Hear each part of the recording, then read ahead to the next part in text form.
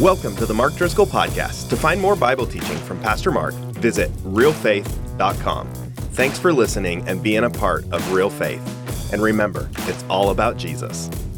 All righty, we're in the book of Romans. I'm so excited. If you've got a Bible, go to the book of Romans, chapter 12, one of the most amazing books in the history of the world. This is going to be so fun, at least for me, and I'm glad you're joining us.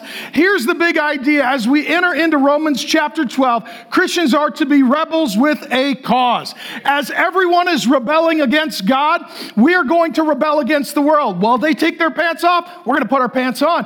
As they're picking up a bottle, we're going to pick up the Bible. As they are picketing and protesting, we're going to be worshiping and praying. Amen? We got our own little countercultural rebellion started as God's people. And the big idea is this, that at some point in your life as an individual, married couple, family, and or church family, we need to decide what kind of people we're going to become, what kind of lives we're going to live, what kind of legacies we're going to leave. That's where Paul drives all of his great book of Romans to this point of decision in chapter 12. So let me catch you up to speed. The first 11 chapters of Romans are primarily about our relationship with God, our vertical relationship with God, how God loves us, seeks us, saves us, forgives us, pursues us, adores us, never leaves us, nor forsakes us. From chapter 12 through 16, the remainder of the book that we'll be in this summer, he talks about our horizontal relationship with one another. And the point is simply this: once you have a relationship with God, you now have an example for all of your relationships, and you have the resources for all of your relationships. So God forgives us, so we forgive one another. God loves us, so we love one another. God pursues us, so we pursue one another. God is generous toward us, so we're generous toward one another. The big idea is simply this, that the way God treats us is the way that we get to treat one another and set culture as a family and church family. Now, if this overview of Romans sounds familiar, it's possibly because the Apostle Paul is echoing the Lord Jesus. They came to the Lord Jesus when he was walking on the earth, and they basically asked him, which is the greatest commandment? Because in the first 5 books of the Old Testament, there are 600 laws or commands, lists of do's and don't do's. And they said, well, this is a very long list. Could you tweet this for us? Summarize it, boil it down. Jesus said it actually comes down to 2 things. Love God, love others. Love the Lord your God with all your heart, soul, mind, and strength, and love your neighbor as yourself. Jesus said it's all about your relationship with God, and then your relationship with God informs and transforms how you relate to others. Paul takes this same model of Jesus and outlines this incredible book of Romans. And so, where we find ourselves today is in Romans chapter 12. And up until this point, everything has been driving toward what is called cooperative commands. Up until chapter 12, most of what we have learned is what God does. From 12 through 16, we learn what God does in us and through us, how we cooperate with God. The first thing we learn is to die to self and live for God. Now, this is going to be countercultural and revolutionary, because if you don't know Jesus, who do you live for? You live for you. You wake up every day, you look in the mirror, you're like, what do you want? What do you think? What do you need? Right? What do you feel? How do you desire? Once you wake up and you meet the Lord Jesus, you're okay, what do you want? What do you think? What do you need? What do you feel? What do you desire? Our shift goes from living for ourselves to dying to ourselves and living for our God. This is what he says. Romans chapter 11, verse 36, through 12:1. To him be the glory forever. Amen. So he wraps up the first half of the book, and then he transitions. I appeal to you, therefore, brothers. So we're to love one another as Christians like family, by the mercies of God. Here's the good news. God has mercy. You didn't get it right the first time? God has mercy. You didn't get it right the 72nd time? God has mercy. You got it right for a while, and then you blew it. Last night in Old Town, God has mercy. Welcome. We're glad to see you. God has mercy. To present your bodies as a living sacrifice, holy and acceptable to God, which is your spiritual worship. So the big idea here, he's going to talk about from 12 through 16, how do we worship the God who has saved us? How do we worship the God who has saved us? So we're going to talk about what worship is and is not, and we're going to apply it through the remainder of the book. But let me deal first and foremost with some things that I call worship myths. I hit these with the Real Men on Wednesday night. And if you're a guy, we'll see you on Wednesday night. We got 2 weeks left, live and online. You don't want to miss it. There is an army of men assembling in the name of love and service. It's a wonderful, amazing thing to see. And I'll share with you what I shared with the men. 5 worship myths. Number 1, that worship is solely for Christians. Worship is not something that Christians do, it's something that humans do. If you're breathing, you're worshiping. That everyone worships someone or something, somewhere and in some way. People worship in different places, in different ways, but they're pouring themselves out. They're giving themselves to, they're devoting themselves to someone or something. We can't help it. We're made to live for someone or something, and if it's not Jesus, it'll be someone or something else. Number two, the other myth is that worship is something that starts and stops. It doesn't. You're constantly worshiping. You were worshiping before you came here. You'll be worshiping after you leave here. You'll worship when you go to work. You'll worship when you go to school. You'll worship when you go to the grocery store. We're always worshiping. We're living for someone or something. The desires we have, the decisions we make, the thoughts that we entertain, the dollars that we invest or divest, that ultimately all of that is connected to the heart and decisions of worship. Who or what is in the position of priority. In addition, there is this myth that worship is something that only happens in church, and it starts and stops. Worship never starts and stops, and it exists outside of the church. Another myth is that worship is just a genre of music. Is it just a genre of music? No, worship does include singing. And stick around. We're going to bring the band up at the end. They're going to do a great job. You're going to be so happy that I'm done, and you're going to love listening to the band. We do believe that worship includes the singing of songs to the glory of God, but worship is bigger than just singing. It's not just the songs that we sing. It's the lives that we live. That worship includes our singing, but it encompasses all of our living. And then the last myth is that worship is something that is for women and children, but not for real men. So most churches, it's predominantly women and children. So most men think, I don't go to church. Church is for women and children. God is for women and children. Worship is for women and children. Now, we're glad that women and children know, love, and worship God, but worship is also for real men. So let me ask you this. So guys, let's just do this. We got nothing else to do. So let's just do this. If men don't worship in church, what are some other places and ways that men worship? Where do they go? They go to the bar. Okay, there's an honest answer in church. Thank you, sir. The bar, okay?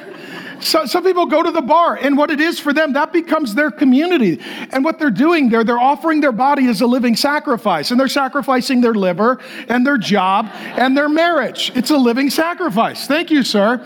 Okay, where else do men go for worship if they don't go to church? They go to the golf course. Many men, they worship their handicap. They just do, and they're always trying to reduce it. And some men can't make it to church because they're at the golf course and they're spending their time and their energy and their money. And instead of tithing to God, they're tithing to the country club, right? Oh, welcome to Scottsdale. Shots fired, okay? Where else do men go to worship God if they don't go to church? They go to the stadium. Have you been to a college football game? Just so you know, college football is a cult. Just go. You'll see it. They have a grill. They have a sacrifice.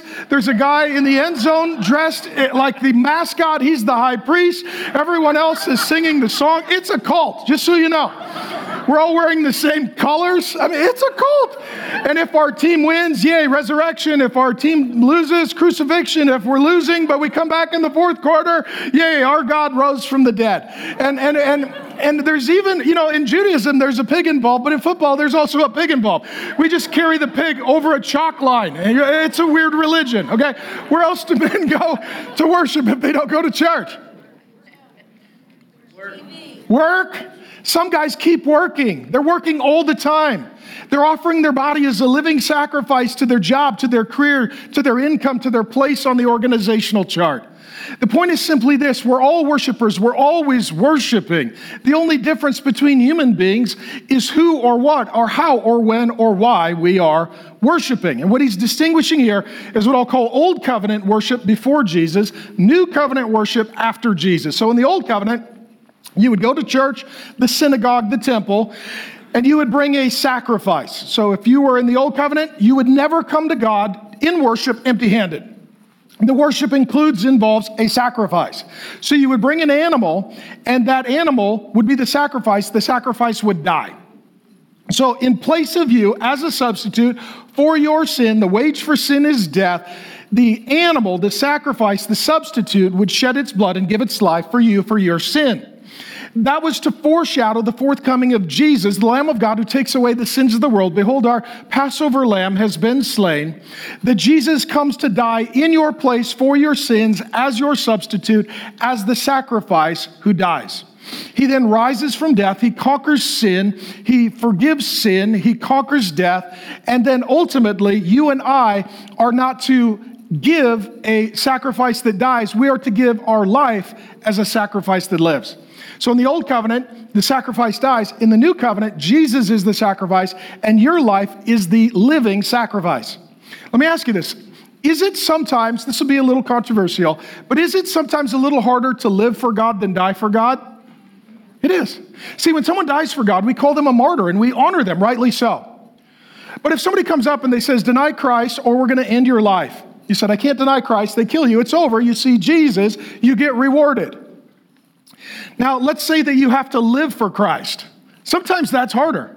Let's say you're 20 years of age and you meet Jesus in college. And then all of your professors start to assault and berate you, and then to see your grade point average diminish. And then you graduate, and then you work in a field where you are then opposed because of your Christian faith. And then you're trying to raise your kids, and your family has disowned you, and they have harassed you, and they have opposed you. And now, for the next 60 years of your life, every day you're a living sacrifice. You're making sacrifices in your relationships. You're making sacrifices in the upward mobility of your career. You're making sacrifices in your earning potential. You're making sacrifices in your reputation. The point is this: if you're going to worship God, it is going to cost you something.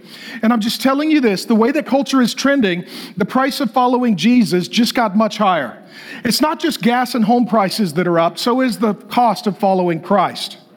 And we're going to offer our bodies, if we are true believers, as a living sacrifice.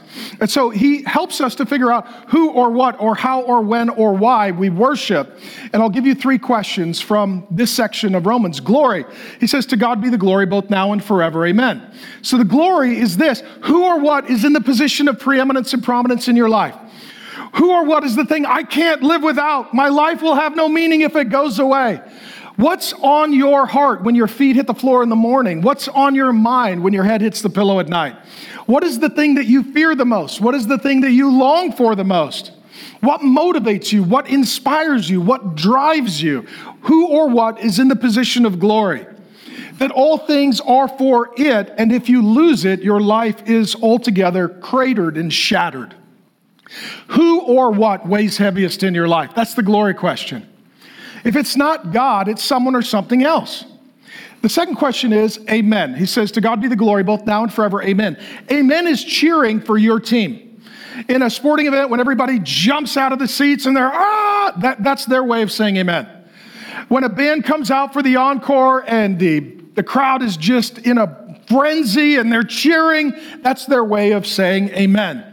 Who or what team are you cheering for? This can be your political party, your sports affiliation.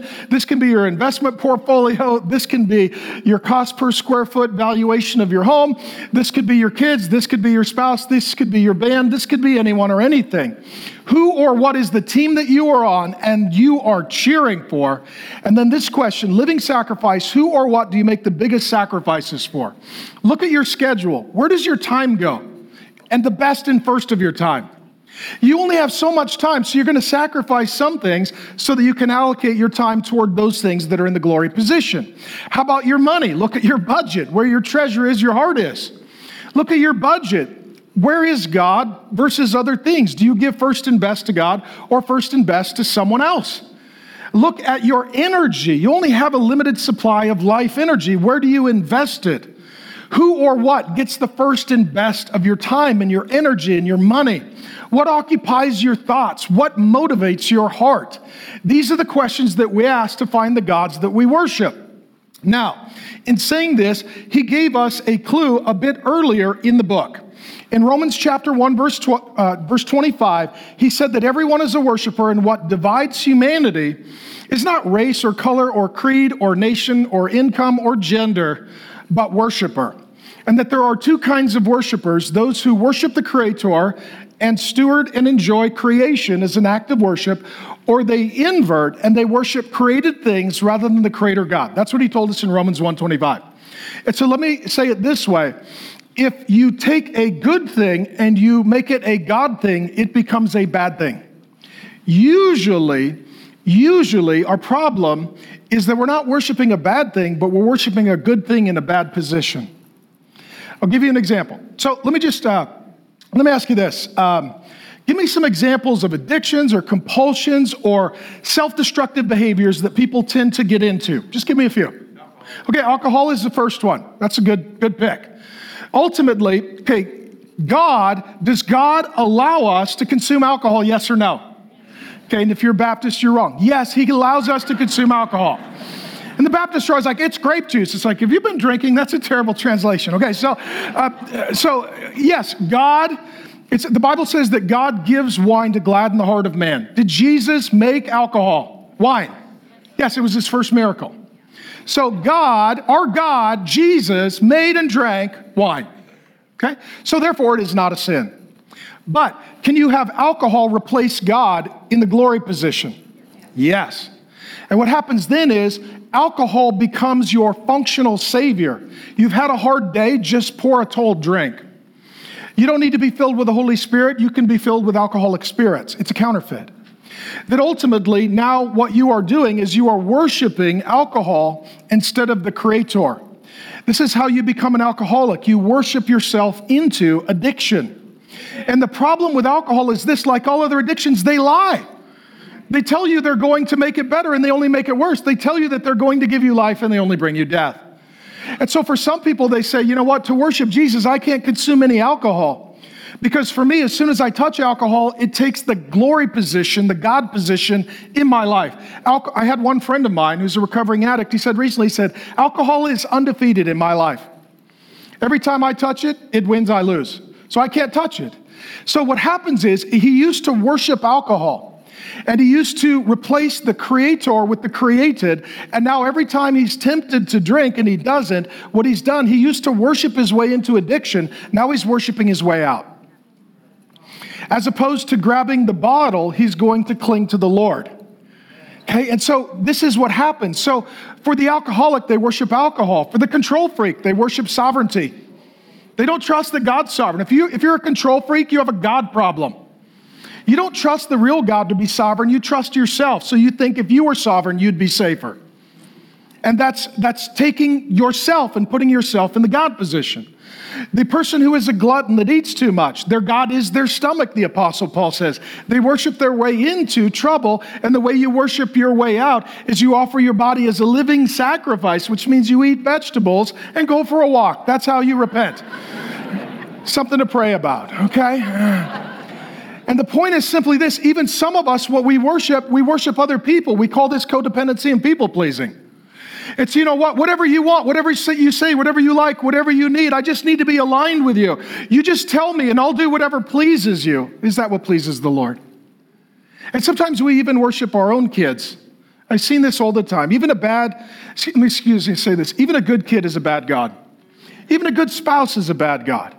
And sometimes we look at our spouse and we're like, you're the most important. No, that should be the Lord. Look at the kids. Say, hey, kids, you need to make my life meaningful and valuable and purposeful. It's like, no. That's God's role.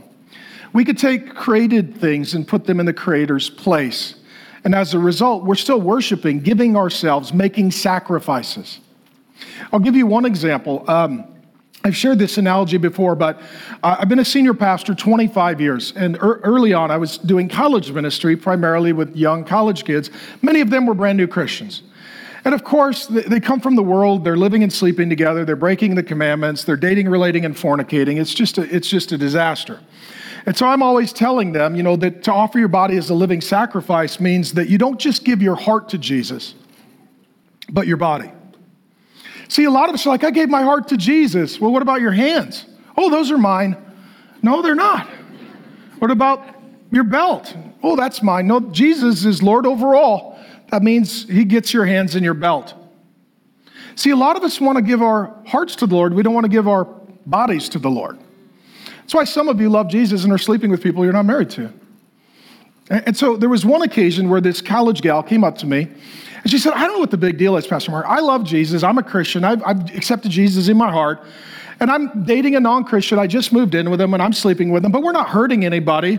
And we're not causing any harm. She said, I don't know what the big deal is. I said, now, here's how God sees it. I said, so there is your boyfriend and there is Jesus. These are now the two most prominent men in your life. Is that true? She said, yes, it is. I said, okay. So which one is in the glory position? She said, it's Jesus. I said, well, does Jesus want you to date the non-Christian boy? Answer? Come on, dads, back me up. Answer? No. See, these things are not clear when you're a college boy. You're like, it's not clear when you're a dad. You're like, crystal clear. I see this so clearly. So I said to her, so does Jesus want you to date this boy? She's like, no. I said, does Jesus want you to live with this boy? She said, no. I said, Jesus wants you to sleep with this boy. She said, no. I said, okay, so you had a decision. Jesus or the boy was going to be in the glory position in your life. I said, you know what just happened? You put the boyfriend in the glory position. That's what you just did. Jesus says something, the boyfriend says something, and you choose the boyfriend over Jesus. I said, so here's how Jesus sees it. Your apartment is a temple. Your bed is an altar. Your boyfriend is a pagan high priest. And when you lay down, you are offering your body as a living sacrifice. It's demonic and it's spiritual and it's worship. Okay? You and I need to think like God thinks so that we can live like God says. And so oftentimes we look from our perspective, we need to look from his perspective. That's what Paul is here doing for us. Once we understand that all of life is worship and all decision making, all value holding, all dollar spending, all word speaking is ultimately worshiping, then we are told to worship God with our head, our heart, and our hands. And that's where he's going to go in this remaining section of Romans. Romans 12:2. First of all, worship with your head. Do not be, what's the word? Conformed to this world, this fallen, sinful, fleshly, foolish, deadly world, but be, next word, transformed. Those are your options, conform, transform, by the renewal of your mind, that by testing you may discern. And you got to test things. Don't believe everything you read online. Don't believe everything you read in the news. Don't believe everything you think. Don't believe everything you feel. Don't believe everything your friends think and feel. Test. To discern. Is it true or false or right or wrong? What is the will of God? What is good, acceptable, and perfect? Good, acceptable, and perfect. So what he says here is this. Okay, if your whole life is worship, now, first of all, with your mind, you've got to make a decision that you're going to be conformed or transformed. You're going to be conformed to the pattern of the world, or you're going to be transformed by the word of God. Those are the two options, okay? So just let me ask you this. What are some of the things that are at work? Powerful cultural forces and pressures in our world that are seeking to get you to conform to a godless, baseless world. TV, social media, news, government, education. If you believe any of it, if you follow any of it, you're being conformed. Okay? And let me say this, that ultimately you can't be a loyal servant of Jesus and a gullible follower of worldly conformity. You just can't. Okay, that ultimately all of social media is to get you to conform. They're going to berate you and harass you and lie about you. Somebody asks, Pastor Mark, how do you know this? I know a guy. So they're going to seek to pressure you to conform. And ultimately what the world loves, those who are non-Christians, and ultimately Satan is at work behind the world, what they love is when a Christian or someone who professes to be a Christian conforms to the world. They will cheer you, not jeer you. They will celebrate you, not oppose you, because you are an apostate. We learned that just a few chapters ago in Romans. We are in the middle of a massive generational apostasy. Woke Christianity, progressive Christianity, liberal Christianity, red letter Christianity, LGBTQ alphabet soup Christianity, tolerance instead of repentance Christianity, far going to the left, social, cultural, Marxism, critical theory, nonsense, demonic, garbage Christianity is all apostasy, and a mass apostasy is underway. Okay? I'll call the shots, I'll take the shots. All that is conforming to the pattern of the world. If you're following someone who has not the Spirit of God and believes not the Word of God, you are not a faithful servant of God, period. And what happens is some of your translations will say, there is pressure from this world to be conformed to a pattern of living. If you step out of line, you will be punished. You will be throttled. You will be name called and you will be opposed. So let me just riff for a minute. So here's how the pattern of the world works. Two people are having sex. They have no intentions of getting married or having a child. They get pregnant. They have two choices. We're going to kill the child or we're going to birth the child. They birth the child. Then they read that they're basically told from the culture that the child is a good person. They're a blank slate with a clean heart, which is not true. The only person who ever thinks that is a person who's never tried to raise a child. Okay? The evidence doesn't hold up in court. And so what you're told is they're good. They're just good. And they're going to evolve and get better. All they need is a high self-esteem, which is pride, which is demonic, which is satanic, which is not helpful. So we have kids who are horrible with a high self-esteem. So we give Johnny a participation trophy. We tell him he's amazing. Everything he does is incredible. We put his D+ papers on the wall and we just shed tears for his amazing achievement. Okay, so then Johnny reaches the age, or Sally, where they reach the age where the parents are like, we're sick of them. They're driving us crazy. They're horrible. We had the terrible 2s. We had the terrorism 3s. We had the tragic 4s. You're 5. We're going to put you in school because obviously the institution will know what to do with you. This is where the brainwashing begins. And this is where the cult entrance initiates. And so what tends to happen is people who create education, they write curriculum, they don't have any children. Okay? They don't.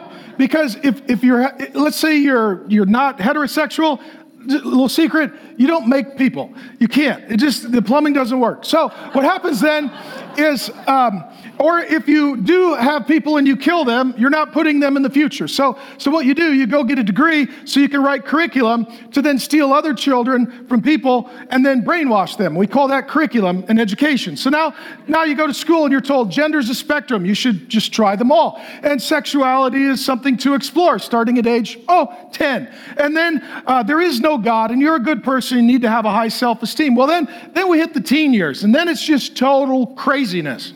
You're just going to drink, you're going to do drugs, you're going to be suicidal, you're going to cut yourself, you're going to consume social media, you're going to care about what people think about you online, you're going to take selfies where you're lying about your life, pretending like it's awesome, and you're going to have a lot of brokenheartedness, a lot of sexual deviancy, and then at 18, the parents are like, we're just exhausted. Go to college. And now we say, okay, now you're an adult. You're 18. Make all your own decisions, which is not true. If you ever met an 18-year-old, they're not fully cooked. They're just not. They're not ready to make a lot of decisions. So then we send them to college, to a university, which is really a cult that you pay for. And so you go to the university. This is all true, okay? You go to the university and then you're just totally brainwashed. Every single class is anti-Christ, anti-God, anti-repentance, anti-health, anti-Holy Spirit.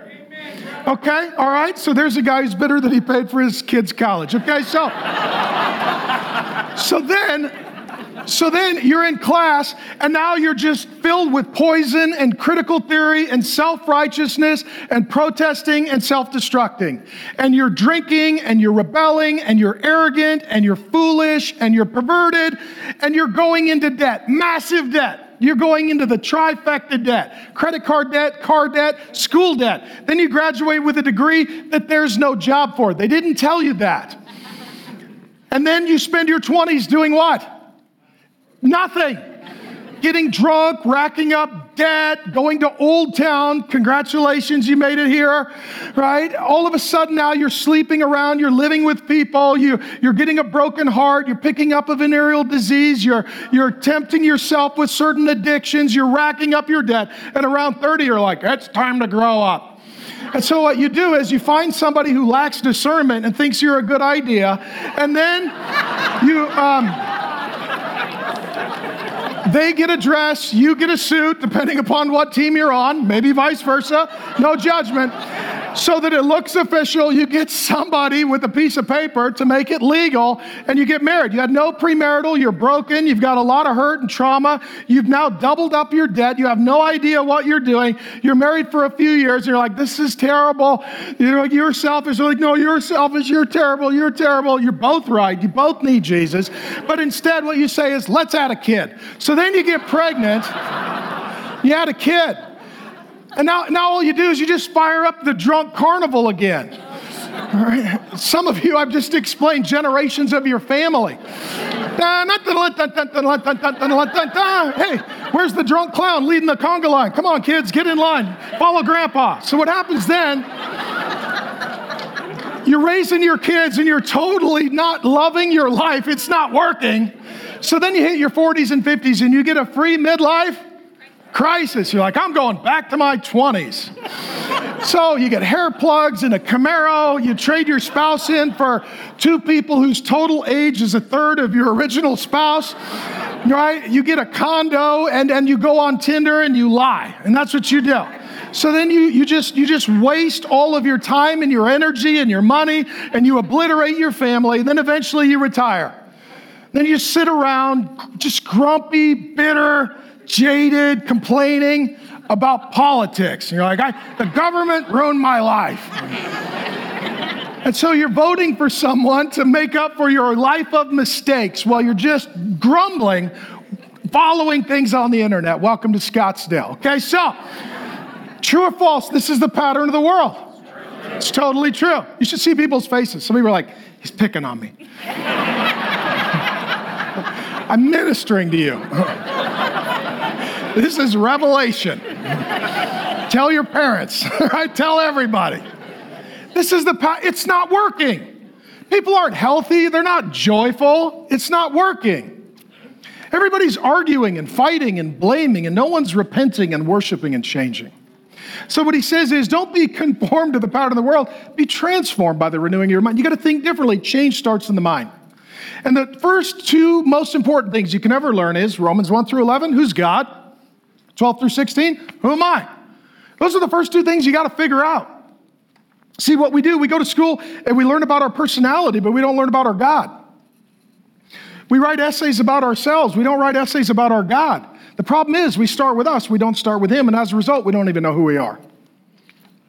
So Paul says this other option is not to be conformed, but to be transformed. So here's what this means, friend. To be a Christian is to be a freak minority subculture. You're the outlier. You're the outcast. You're the oddball. You're the weirdo. Just wear it proudly. Everyone else is, right? So here's my deal. Like, I've been faithful to my wife. Oh, we're heterosexual. I read the Bible and I like it. Crazy. Okay? But you know what? I'm on Team Jesus and I don't mind leaning over the plate taking one for my team.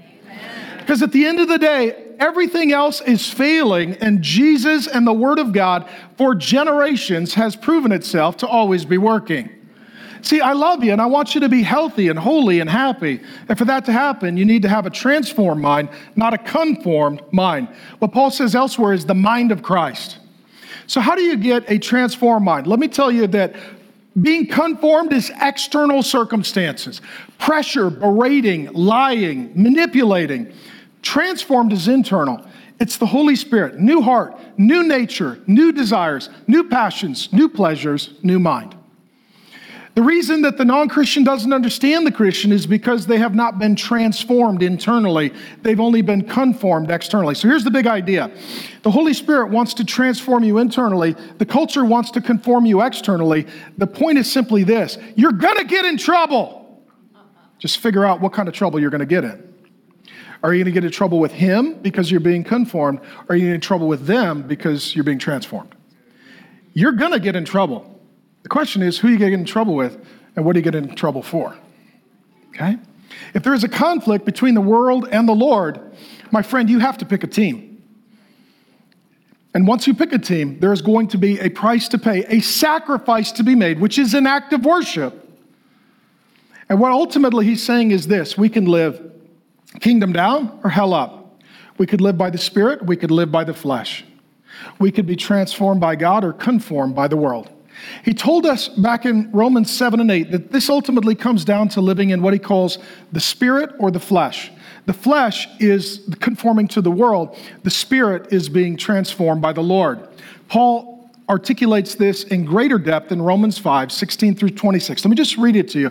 Faith comes by hearing the word of God, we heard in Romans. Walk by the Spirit. It's a lifestyle. It's daily choices. The decisions we make, the places we go, the relationships we have, the sex we have, the money we spend, the alcohol we consume. Right? That worship is often very practical daily decisions that involve our physical body, and you will not gratify the desires of the flesh. Does a born-again Christian still have desires that are temptations of the flesh? Yes, we do. For the desires of the flesh are against the Spirit. There's a conflict.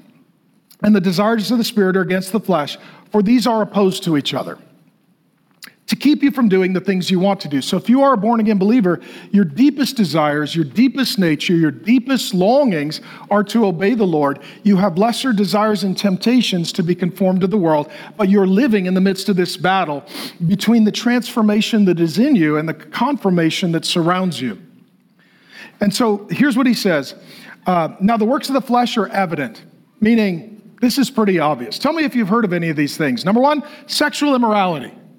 Is that still a thing? Yeah. I wasn't sure. Thanks for confirming that. Okay? Impurity, sensuality, idolatry, sorcery, which is false religion and spirituality.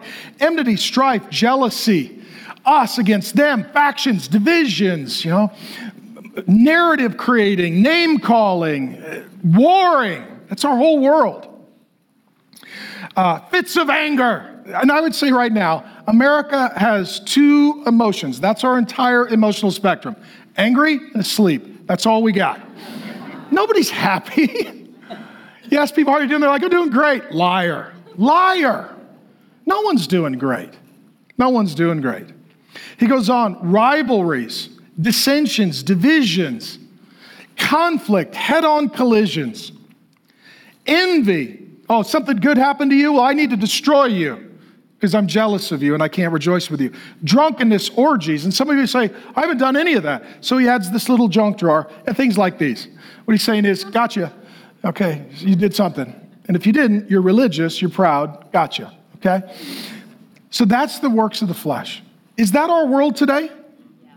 Is there a conforming pressure to just be a pervert, get angry, join a team, declare war, vent? Yes. Is there an alternative way to live? Yes. Oh, I just thought of this. This is an alternative lifestyle, okay? It's called the fruit of the Spirit. It's our version of the alternative lifestyle. But the fruit of the Spirit is love. You know what? Last year, we ran really low on toilet paper and hand sanitizer, but every year we run low on love. How many people right now, you feel like the world could use a little more love? I could. I'll give you a hug afterward. All right. Joy. Is our world filled with joy? No. Because you know what? The world can't produce love and joy. Only the Spirit of God can produce love and joy. What holds people together in the world is unholy alliances, not happy alliances. Patience. Oh, man. Testimony in the front row of laughter. Okay, patience. We don't live in a patient world, do we? No. No, we just don't. Patience, kindness, goodness, faithfulness, gentleness, self-control. Against such things there is no law. And those who belong to Christ Jesus have crucified the flesh. Since Jesus died, we need to put the flesh to death with its passions and desires. If we live by the Spirit, let us keep in step with the Spirit. Let us not become conceited, provoking and envying one another. What he says is, you know what? We expect them to behave a certain way out there, but we're a counterculture, we're a subculture, we're a kingdom culture in here. They are of the world, we are of the Lord. We don't hate them, we love them, but we want to live by the fruit of the Spirit to give them a countercultural way of living, an alternative lifestyle invitation. When they ask, why are you joyful? Why are you happy? How come you forgive each other? Why do you guys get along? His name is Jesus and you need him too. Okay? And so a couple of things that God ultimately wants mindful Christians, not mindless Christians. And the problem in our world is there is far more feeling than there is reflecting. And everyone is driven by their emotions and their passions. And this is the whole point of social media and little clips and just things out of context just to get you to emotionally fire and respond. And that what he says is to be transformed by the renewing of your mind so you can test to see what is true and false and you can discern to see what is right and wrong. So let me give you an example. There's nothing wrong with being passionate, but you need to be a mindful Christian, not a mindless Christian. There's a lot of mindless, shallow, baseless, self-help, not God-help, man-centered, not God-centered, Bible-light, not Bible-heavy teaching.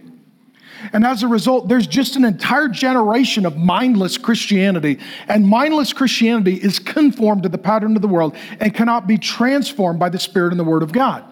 I'll give you an analogy. Some years ago, I grew up poor, and I had a buddy. He lived on a lake, and he had a more affluent family. And he was like, hey, I've got a sailboat at my house. I was like, that's crazy. He's like, would you like to go sailing? For sure. That's what I want to do. So I go to his house. We jump in the boat, and it's this little sailboat. And my buddy was a master. He was like an artist. So the sail and the rudder, he's got a hand on each. And he just literally is an artist. And he just takes us all around the lake. The sail is filled with power, and it's directed by the rudder. It was amazing. He's like, do you want to try? I was like, I do. I'm lucky to be alive. I'm lucky to be here is a miracle. I couldn't figure it out. I could either do the sail or the rudder. I couldn't do both at the same time. So I get the sail up, and I'm like, we're going so fast. He's like, yes, toward the dock. Okay. Oh yeah, rudder.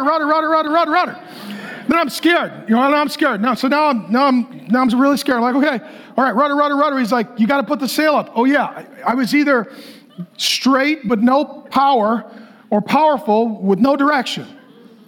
That's most Christians. There's a whole generation. The sail is up. Nobody's got their hand on the rudder. We're passionate. We're emotional. We're excited. We're protesting. We're online. We have causes. We got things to do. Where are you going? I don't know, but it's fast. Okay, that's a problem. That's a problem. And so passion is great, but mindful Christianity is the rudder that directs it. Okay? One of the reasons that I'm so passionate about you learning the Bible is so that you can be mindful Christians. This is why the sermons are long. This is why we tend to go through books of the Bible. I want to thank you for the honor of being your pastor and teaching you the Bible. And what I like to do, I like to give out study guides to help you learn the Word of God so you can be transformed by the renewing of your mind. The third edition of the Romans Study Guide just came out. You can go to Real Faith. If you go to the store, it's free. Download it. Great. If you want to give a gift, we'll send you a copy. There's daily devotions you can sign up for. 5 days a week, I will send you an email to your inbox. I love helping you learn the Word of God. I don't know of any better way to have a transformed mind than to learn the Word of God by the Spirit of God. Amen. That's just my whole conviction. And so if you're new, let me just tell you this. This is the book that God wrote. It's perfect. It's the only perfect thing on earth. The reason we don't edit it is because God got it right the first time. And it's not old, it's timeless. That means it's always timely. And people don't change, and God doesn't change, but God uses His Word to change people to become like His Son, Jesus Christ. And I'll just tell you a little story, my background, and why I'm so passionate about you being transformed by the renewing of your mind through the Spirit of God and the Word of God. I was in college. Actually, in high school, I met Grace, my now wife, and I wasn't a Christian. She gave me my first Bible. And I went off to college, and some of you know the story. I became a Christian reading the Bible. God saved me reading the Bible. And so then I'm at a state university. Okay, question, state university. Does it exist to conform or transform? It's a conforming institution, meaning everything is against God and the Word of God. And if you don't conform, your grade point average goes down. You're punished. There's a sacrifice. So I'm reading the Bible, I become a Christian. So I go to my first pastor, and I said, okay, pastor, I had the Bible in one hand, and I had something called a systematic theology in the other. Biblical theology is where you look at the books of the Bible, chapter by chapter, verse by verse, which is what we tend to do the most here. And then systematic theology is where you take the topics, and you pull the scriptures out, and you categorize them. You drop them into topical buckets. Both are good. No complaint toward either. I've actually co-authored a systematic theology with 1,000 footnotes. I'm not opposed to it. That being said, I had a systematic theology in the Bible, and I asked my pastor, great guy, taught through books of the Bible. I said, is this a good book? And he pointed to the Bible. He's like, have you read that whole book? I said, no, sir. So he said, okay, then give me this book. So he broke one of the 10 Commandments. He stole my systematic theology. My pastor stole my systematic theology. I was like, and he said, you go read your whole Bible first. I was like, okay, I didn't know. Okay, I'm a new Christian. I'll do what I'm told. So once you've been a Christian for a while, you don't do what you're told. But I'm a new Christian, so I'm going to do what I'm told. And so I start reading the Bible, and I read it as fast as I could. I was really intrigued by it. The Spirit of God awakened this desire in me to learn the Word of God. Weeks or months, I don't know how long I read it. And so I went back to my pastor. I was like, I read the whole thing. Now, I'll be honest with you, I didn't read it all with equal devotion. Like, I read the genealogies, and I was like, Hebrew phone book, I'm out. I just kind of read fast. Like, okay, and then I get to the stuff like, get a goat, and I'm like, I feel bad for the goat. I don't have a goat, moving right along. So there's stuff I read quickly. I'm not gonna lie to you. Okay, and I got to Revelation. I was like, drug test. Okay, I don't know what we're talking about here. Okay, so I go to my pastor and I'm like, okay, I read the whole Bible. I said, can I have my systematic theology back? He said, no, you can't. I said, well, what do you want me to do? He's like, here's your assignment. Pick a short book of the Bible, study it until you know it from heart. You've memorized verses, and he taught me how to study a book of the Bible. And he said, take some months and do that. He said, just think about it, son. He said, you're 19, 20, whatever I was. He said, there's 66 books in the Bible. Imagine if you took 6 months for every book of the Bible. He said, by the time you're in your 50s, you will have gone through the whole Bible. At the time, I thought, 50? That's so old. And now I'm like, it's not that bad. So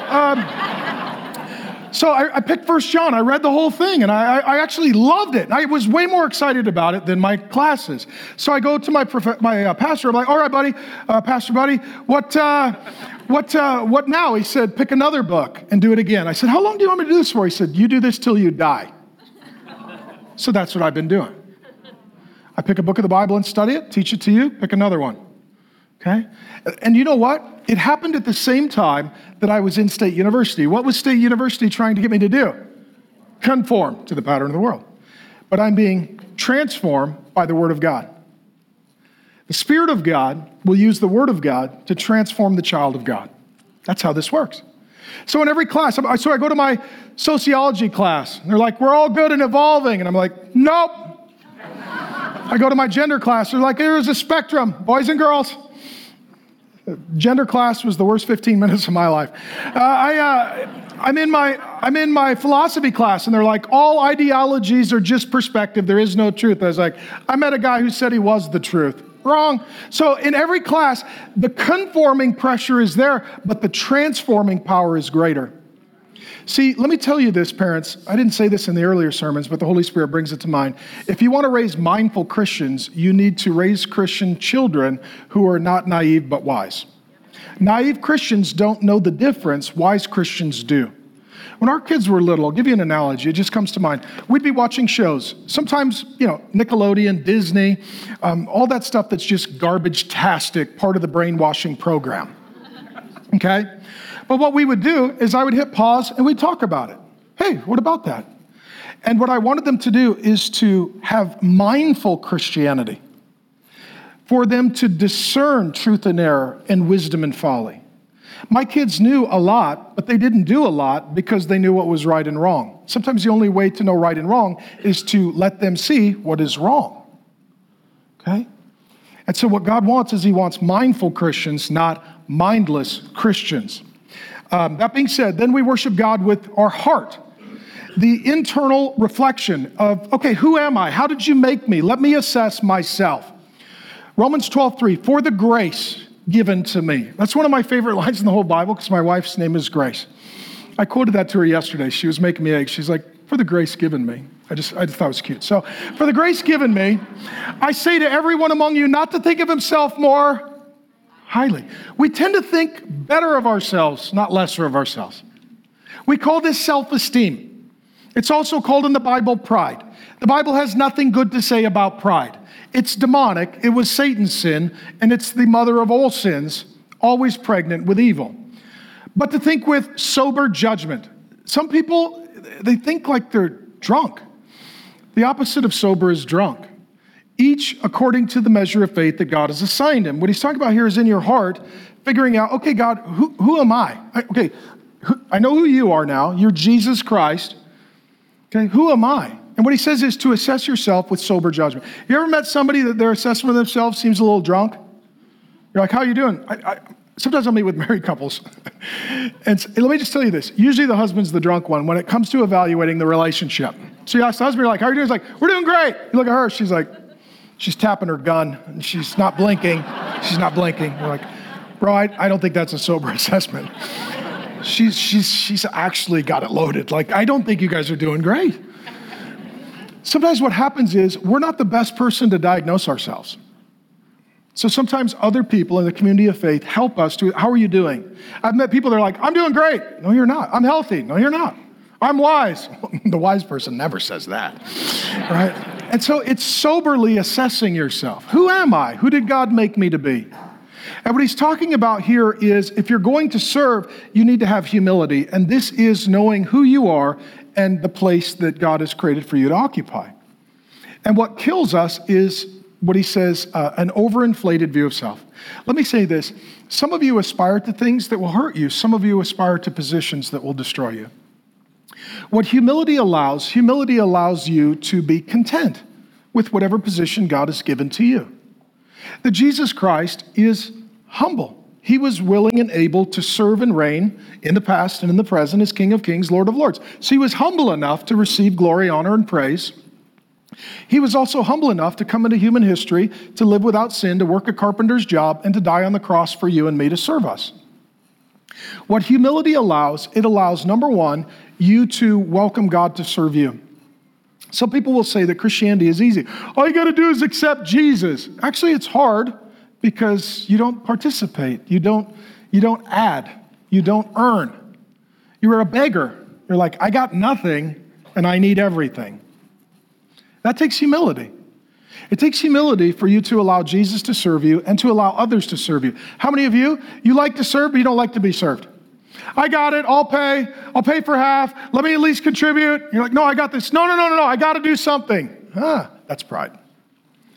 And humility also allows us to serve others. Jesus said, I didn't come to be served, but to serve. Humility allows us to be served by God and others and to serve others on behalf of God. And that ultimately is what worship is. Let me say this. You can't be healthy unless you allow God and others to serve you, and you can't be healthy unless you're serving. And what he's talking about is just being content with your position. See, ultimately, if you're on Team Jesus, let me just say this. Who cares what position you play? Right? If you're on Team Jesus, you're like, I read the book. It goes well for us in the end. Like, we're all going to dance in the end zone. It's going to be awesome. So who cares what position I play? Some people are like, I got to be the quarterback. Why? Just figure out who you are and how God made you to be and be content with the things that he's assigned for you to do. See, what Paul says elsewhere, he says, I've been rich and I've been poor. I'm fine either way. He says, I've been in power and I've not had power. I've had people love me and riot against me. Either way, if that's what God has for me, I'm content with that. Let me just say that our whole world is lacking in contentment. And just saying, this is who I am. Maybe I live in a penthouse. Maybe I live in an outhouse. Either way, I'm content. How many of you right now, really contentment is just something you just don't have? And the result is that you're offering your body as a living sacrifice to get things that God doesn't want you to get, to do things that God hasn't asked you to do, and to become someone that God didn't create you to become. And the reason that God may be stopping you is because he loves you and he's saving you from you. And so once you understand in your heart who you are, then what you can do is you can worship God with your hands. And just say, okay, who am I? What's my place on the team? What's my role? Jesus, I'm here to serve. What would you assign for me to do? That's where he concludes, worship God with your hands. Romans 12, 4-8. For as in one body. So his metaphor analogy, the church, we're like a body. We have many members or parts, fingers, toes, ears, eyes. We're all different. We need each other. And members do not all have the same function. The reason that we're different, we're better different. If you go to church and they're like, we got 57 preachers. That's a weird church. That's like a guy with 57 legs. Congratulations, you're not going to fall over, but you really need a head. You know, in Christ and individually members of one another, having gifts, spiritual enablements and endowments that differ according to the grace given us, let us use them. Whatever your thing is, just do your thing. If prophecy in proportion to our faith, if service in our serving, the one who teaches in his teaching, the one who exhorts or encourages in his exhortation or encouragement, the one who contributes in generosity, the one who leads with zeal, and the one who does acts of mercy with cheerfulness. So the first thing he's saying here is that as a church family, we're like a body, and we all need each other. We're interdependent, mutually necessary, and if one of you is missing or not functioning, we're all suffering. Let me say this. People don't just have gifts, people are gifts. You don't just bring a gift, you are a gift. My kids, they have gifts, but my kids are gifts. In the family of God, you're the children of God. You don't just have gifts, you are gifts. And we love you and thank you. It's an honor to have you. But how many of you in your physical body, God will use physical experiences to illustrate spiritual truths? How many of you have had something go wrong or out of kilter in your body and you realize it all kind of works together? I had this recently. If you saw me recently on a few weekends, I was walking a little weird. It's because I tweaked, I hurt my back. Now, some of you ask, how'd you do that? I was sleeping. I don't know what happened. Like, welcome to 50, the check engine light comes on. I don't know. Like, and a bed is everything you buy comes with a manual because the attorneys got involved. Like you buy a hairdryer, they're like, don't eat it or use it in the shower. You're like, well, thank you. That's it. I was going to eat it in the shower. Oh my God. So a mattress doesn't even come with an instruction manual. They're like, now figure it out. So, because with a mattress, there's two things. They're like, well, if I lay down and put it on me, well, that's not very good. Let me try this way. Oh, that's so much better. So they know we're going to figure it out. It's a fairly simple mechanical process. So I crawl into bed and I wake up in the morning. It's like,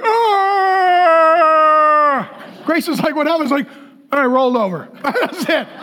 Because when I was in high school, I played football and I was running the wishbone and some kid, he speared me with his helmet right in the middle of my back. Somebody asked Pastor Mark, were you good at football? No, that's why I'm working this job on Sunday. I wasn't that good. I'm free on Sunday. So every once in a while I tweak it. So recently I tweaked it. And you know what happened? All of a sudden I was like, it affects everything.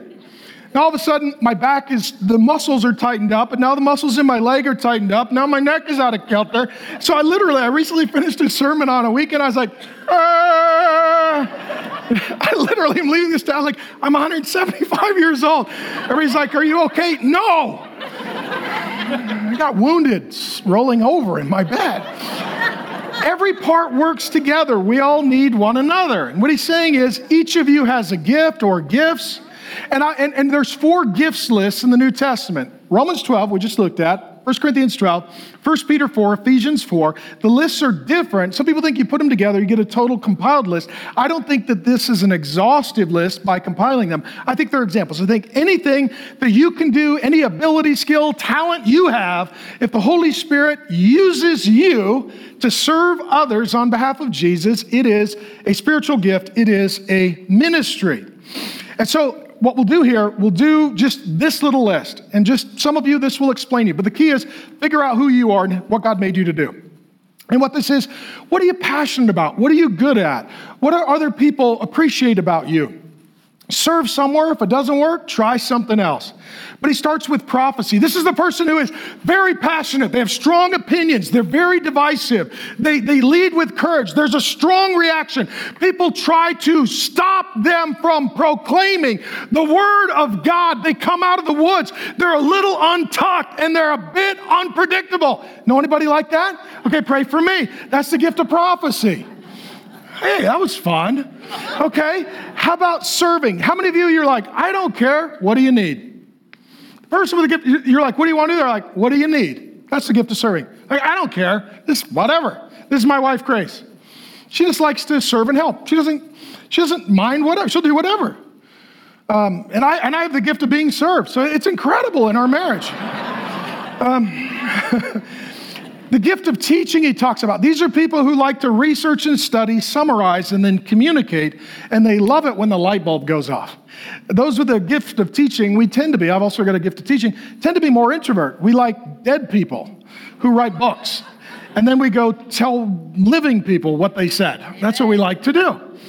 And so, we've accepted footnotes in our heart, and, we like to read. We do. Some of you are like, books? We love that. Some with a teaching gift, they're good one-on-one, like counseling or mentoring. Some are good in a small group, asking questions. Some are good in a class, lecturing. Some are good in a big group. That's the gift of teaching. Exhortation or encouragement. Encouragement is literally to put courage into someone.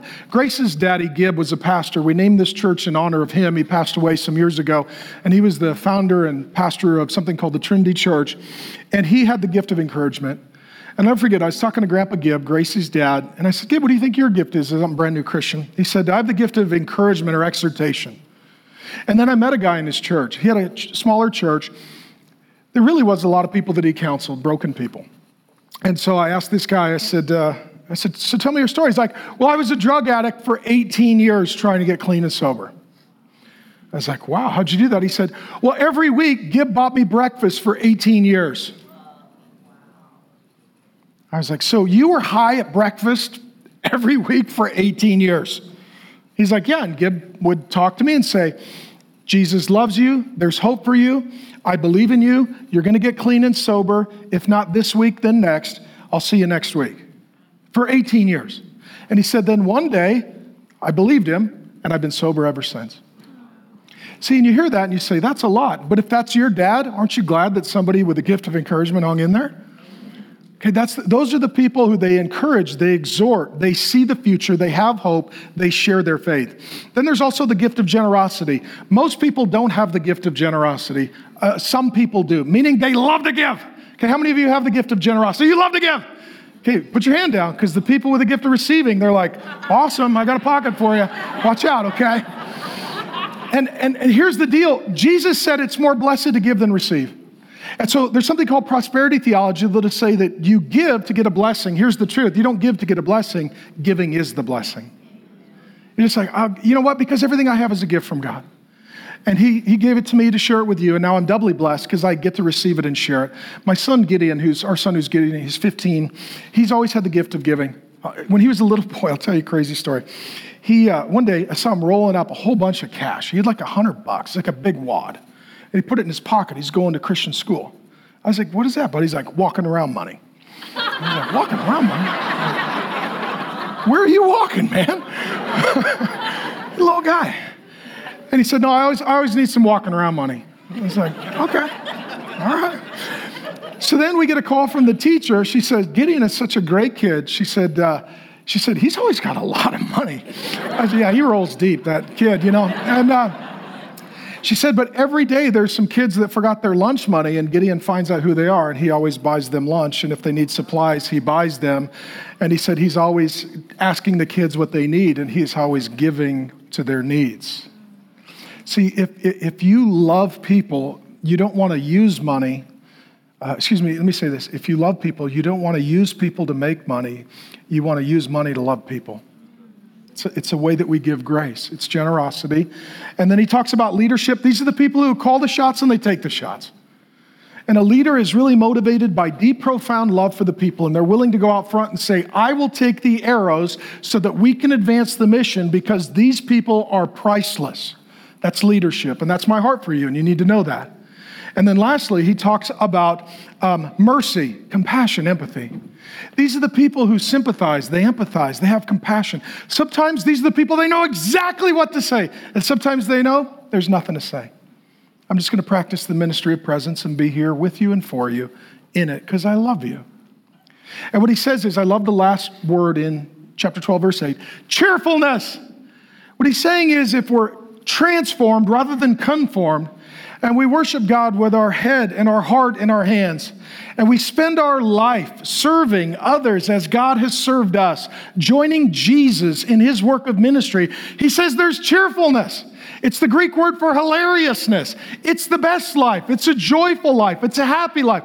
That's why during this crazy season that we've lived through in the last year, this has been a happy place. This has been a joyful place. This has been a cheerful place because we're being transformed, because we're filled with the Spirit, because we're seeking to serve one another as Jesus Christ has served us. And the Christian life is not the easiest life, but it's the most joyful life because there's only joy in life in the Spirit. Amen? And so what we're talking about is worship. I'm going to bring the band up. You've been worshiping by listening. Now you're going to be worshiping by singing. And then you're going to depart to worship by serving. And let me just tell you this. I know it's hard. I know the world is dark. I know things are difficult. I know Christianity is under attack. I know Jesus is diminished in popularity. But the good news is this. I've read the Word of God, and in the end, Jesus returns. He conquers Satan, sin, death, hell, the wrath of God. He brings a kingdom that never ends. And if you are serving Jesus, it says to him be the glory forever and ever. Amen. That you're on the winning team that goes forever. Okay, now, I'll close with one thing. Yesterday, I was prepping the sermon. I go outside to prepare the message and the messenger. I'm praying and I'm preparing the Word of God. And this came up. It was about a 5 or 6 foot Mojave rattler came up to me. And I'm literally praying. I'm like, okay, Lord, I want to get your word out and I want to love your people. Here comes a deadly snake. And I thought, isn't this illustrative of the Christian life? We're in the Word of God trying to advance the kingdom of God, and a deadly enemy shows up. The Bible says that Satan is like a snake, that demons are like snakes. So here's what I did. I chopped its head off, and then in a tribute to the Lord Jesus, I built a fire, because that's where Jesus is going to throw the snake when all is said and done. And I threw the snake on the fire and prepped the sermon. Jesus is going to win. You're going to be on his team.